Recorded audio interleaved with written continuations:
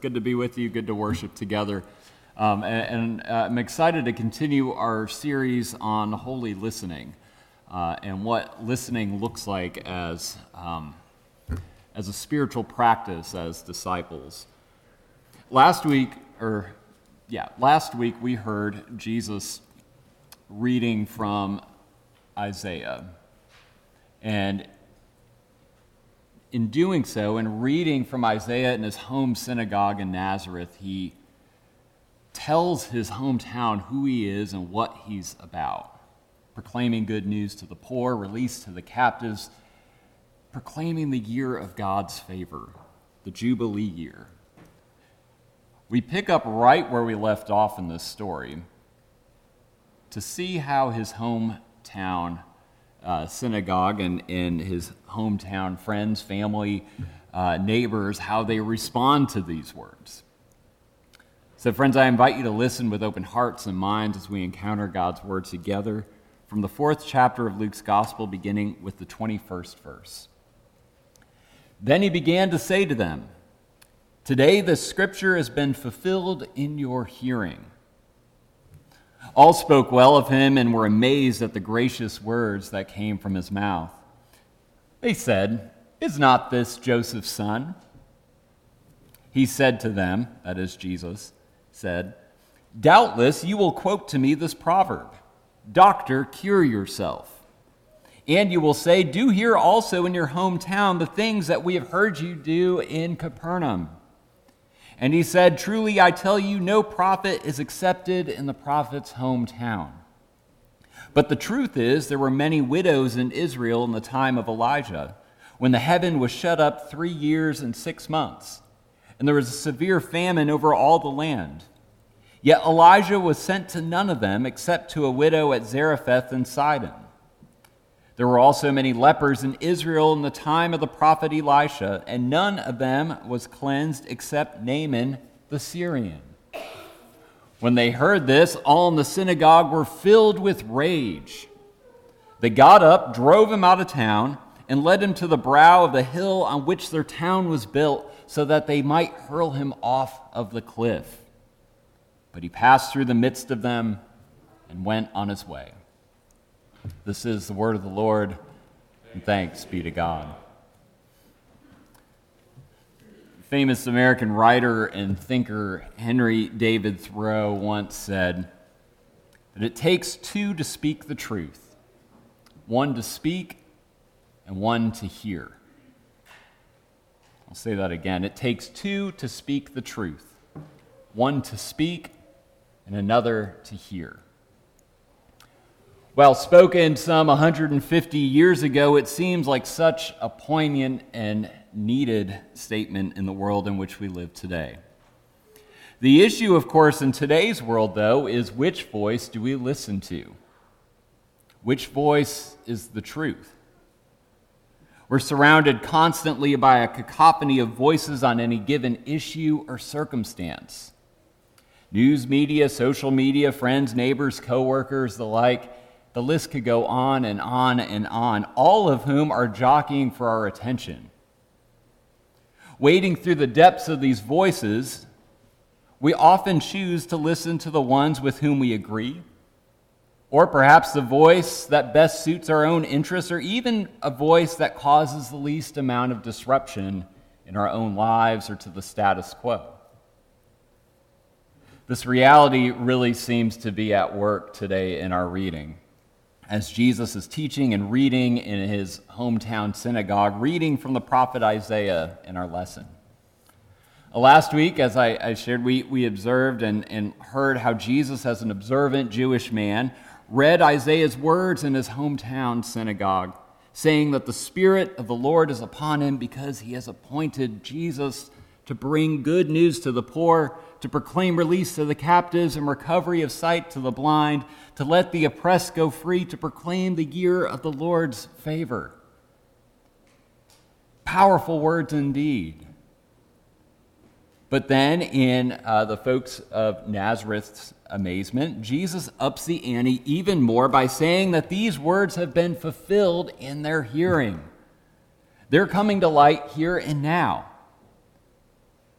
So how will the Nazarenes respond? At first, they seem to respond well. They're amazed. They spoke well of him. They loved the gracious words that he had to say. But just like the comment section in today's communications reality, the tide quickly turns on how Jesus is received.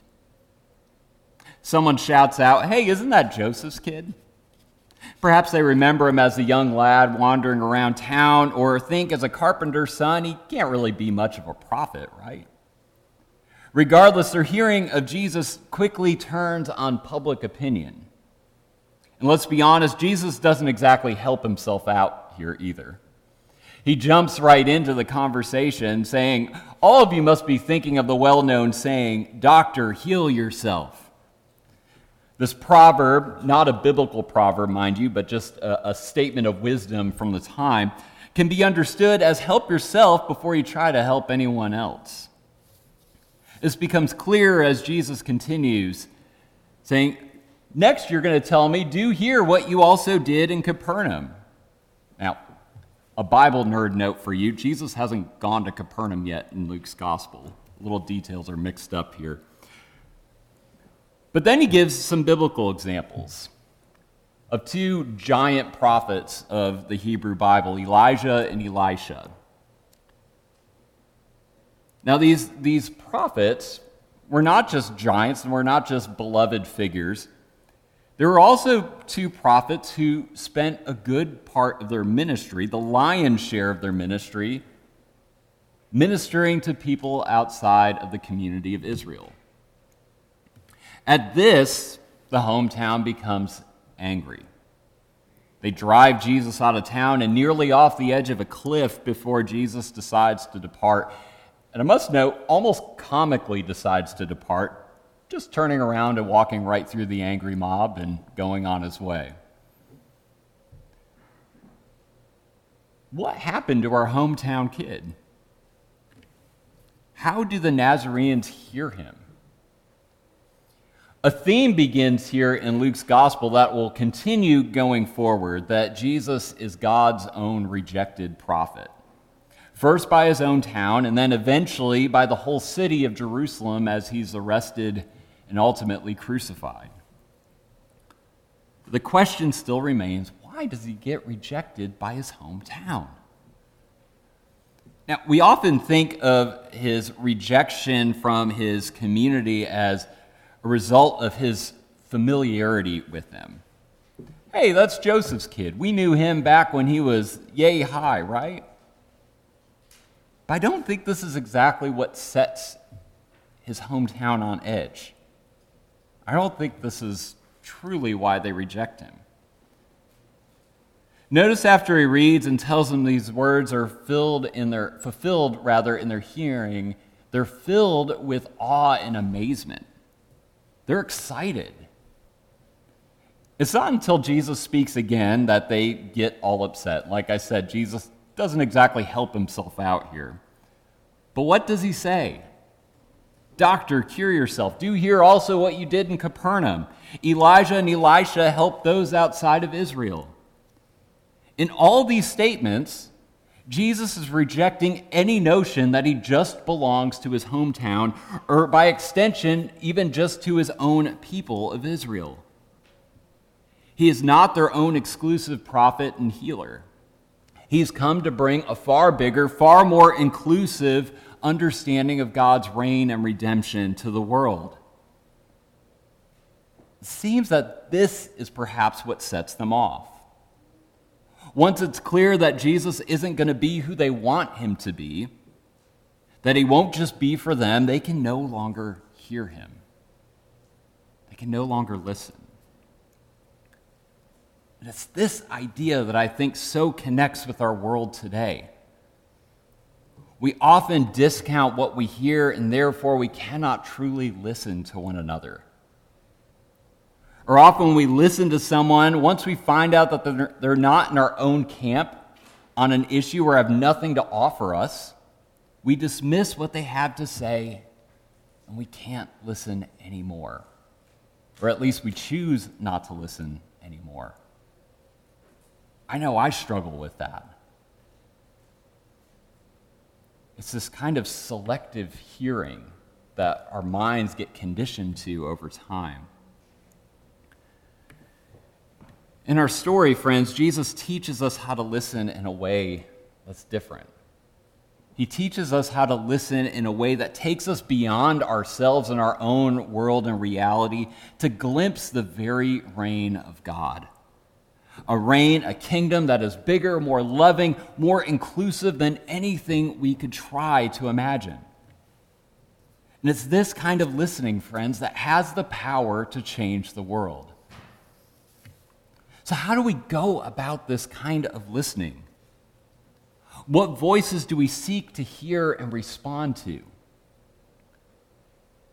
And it can, I'll be honest with you, it can feel like a tall task in a world in which we are constantly surrounded by competing voices, each demanding our sole attention. Thankfully, friends, we have a couple of tools here to aid us in this kind of kingdom listening. The first key Jesus provides us himself from his reading from Isaiah, that he's come to bring good news to the poor, release to the captives, freedom for the oppressed, proclaiming the year of God's favor.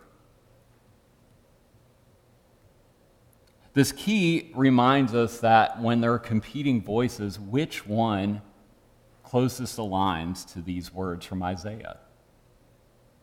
Which voice is bringing good news to the poor?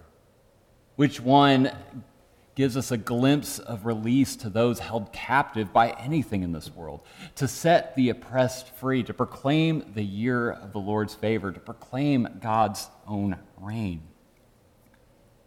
It's a reminder, friends, in this loud, busy world with voices that seem like clanging cymbals, as Paul tells us in our first lesson, to listen very closely to the voices speaking out for care for the poor, the oppressed, for those on the margins of society. Now, just over a month ago, the church lost an absolute giant figure as the Archbishop of South Africa, Desmond Tutu, passed away. His prophetic voice was instrumental in ending apartheid in South Africa. There's so many wonderful quotes from Archbishop Tutu that I could share, but the one that I think so connects with what we're talking about today and this kind of holy listening is when he says that every church should be able to receive a letter of recommendation from the poor in their community. Every church should be able to receive a letter of recommendation from the poor in their community. Desmond Tutu's prophetic words here is a challenging reminder, asking us and challenging us, are we listening to the voices of those on the margins in our community and world today? How might we better hear? How might we better keep an ear out? There's another key or another tool that I think includes the first one, but it maybe gives us a far bigger umbrella on which to parse the competing voices that we hear in our world.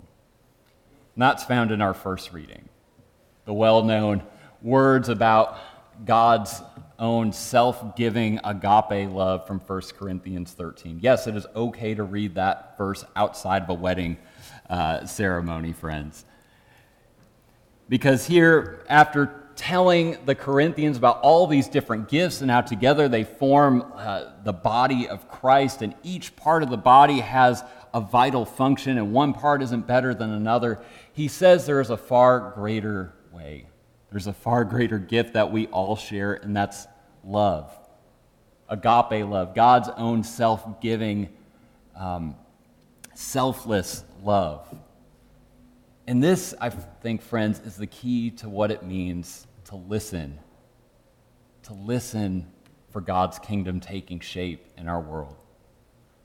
When we hear competing voices, where this lens forces us to ask ourselves, does one of these better further the love of God and neighbor? Friends, if what we are hearing furthers the love of God and neighbor, we can be confident that God is at work in our midst. We can be confident that we can respond to that voice with care, compassion, and service. And over time, friends, this kind of listening for love can shape us, our community, and the world around us to better emulate, to better live into this reign of God that's taking shape around us here and now. To return to our quote from Henry Thoreau, that it takes two to speak the truth, one to speak and another to hear. Perhaps as Christians we can adapt these words from Thoreau a bit. That it takes two to speak and understand the truth with a capital T. That is Christ. We need to hear, we need to listen for the voices speaking out for help, for hope, for love. Friends, in a world with so many colliding, competing voices, Jesus calls us to a different kind of listening. A listening that takes us beyond ourselves and our own self-interest to envision the very kingdom of God. As we seek to practice and live out this kind of listening, may we seek to keep an ear out and to listen to the voices of those in need in our midst. Those on the margins, those on the sidelines of our society and world, that we might respond with love. May we try to listen with everything we've got, with this kind of agape, self-giving love, that we might take one step closer and make God's reign that much clearer in our own midst. Amen.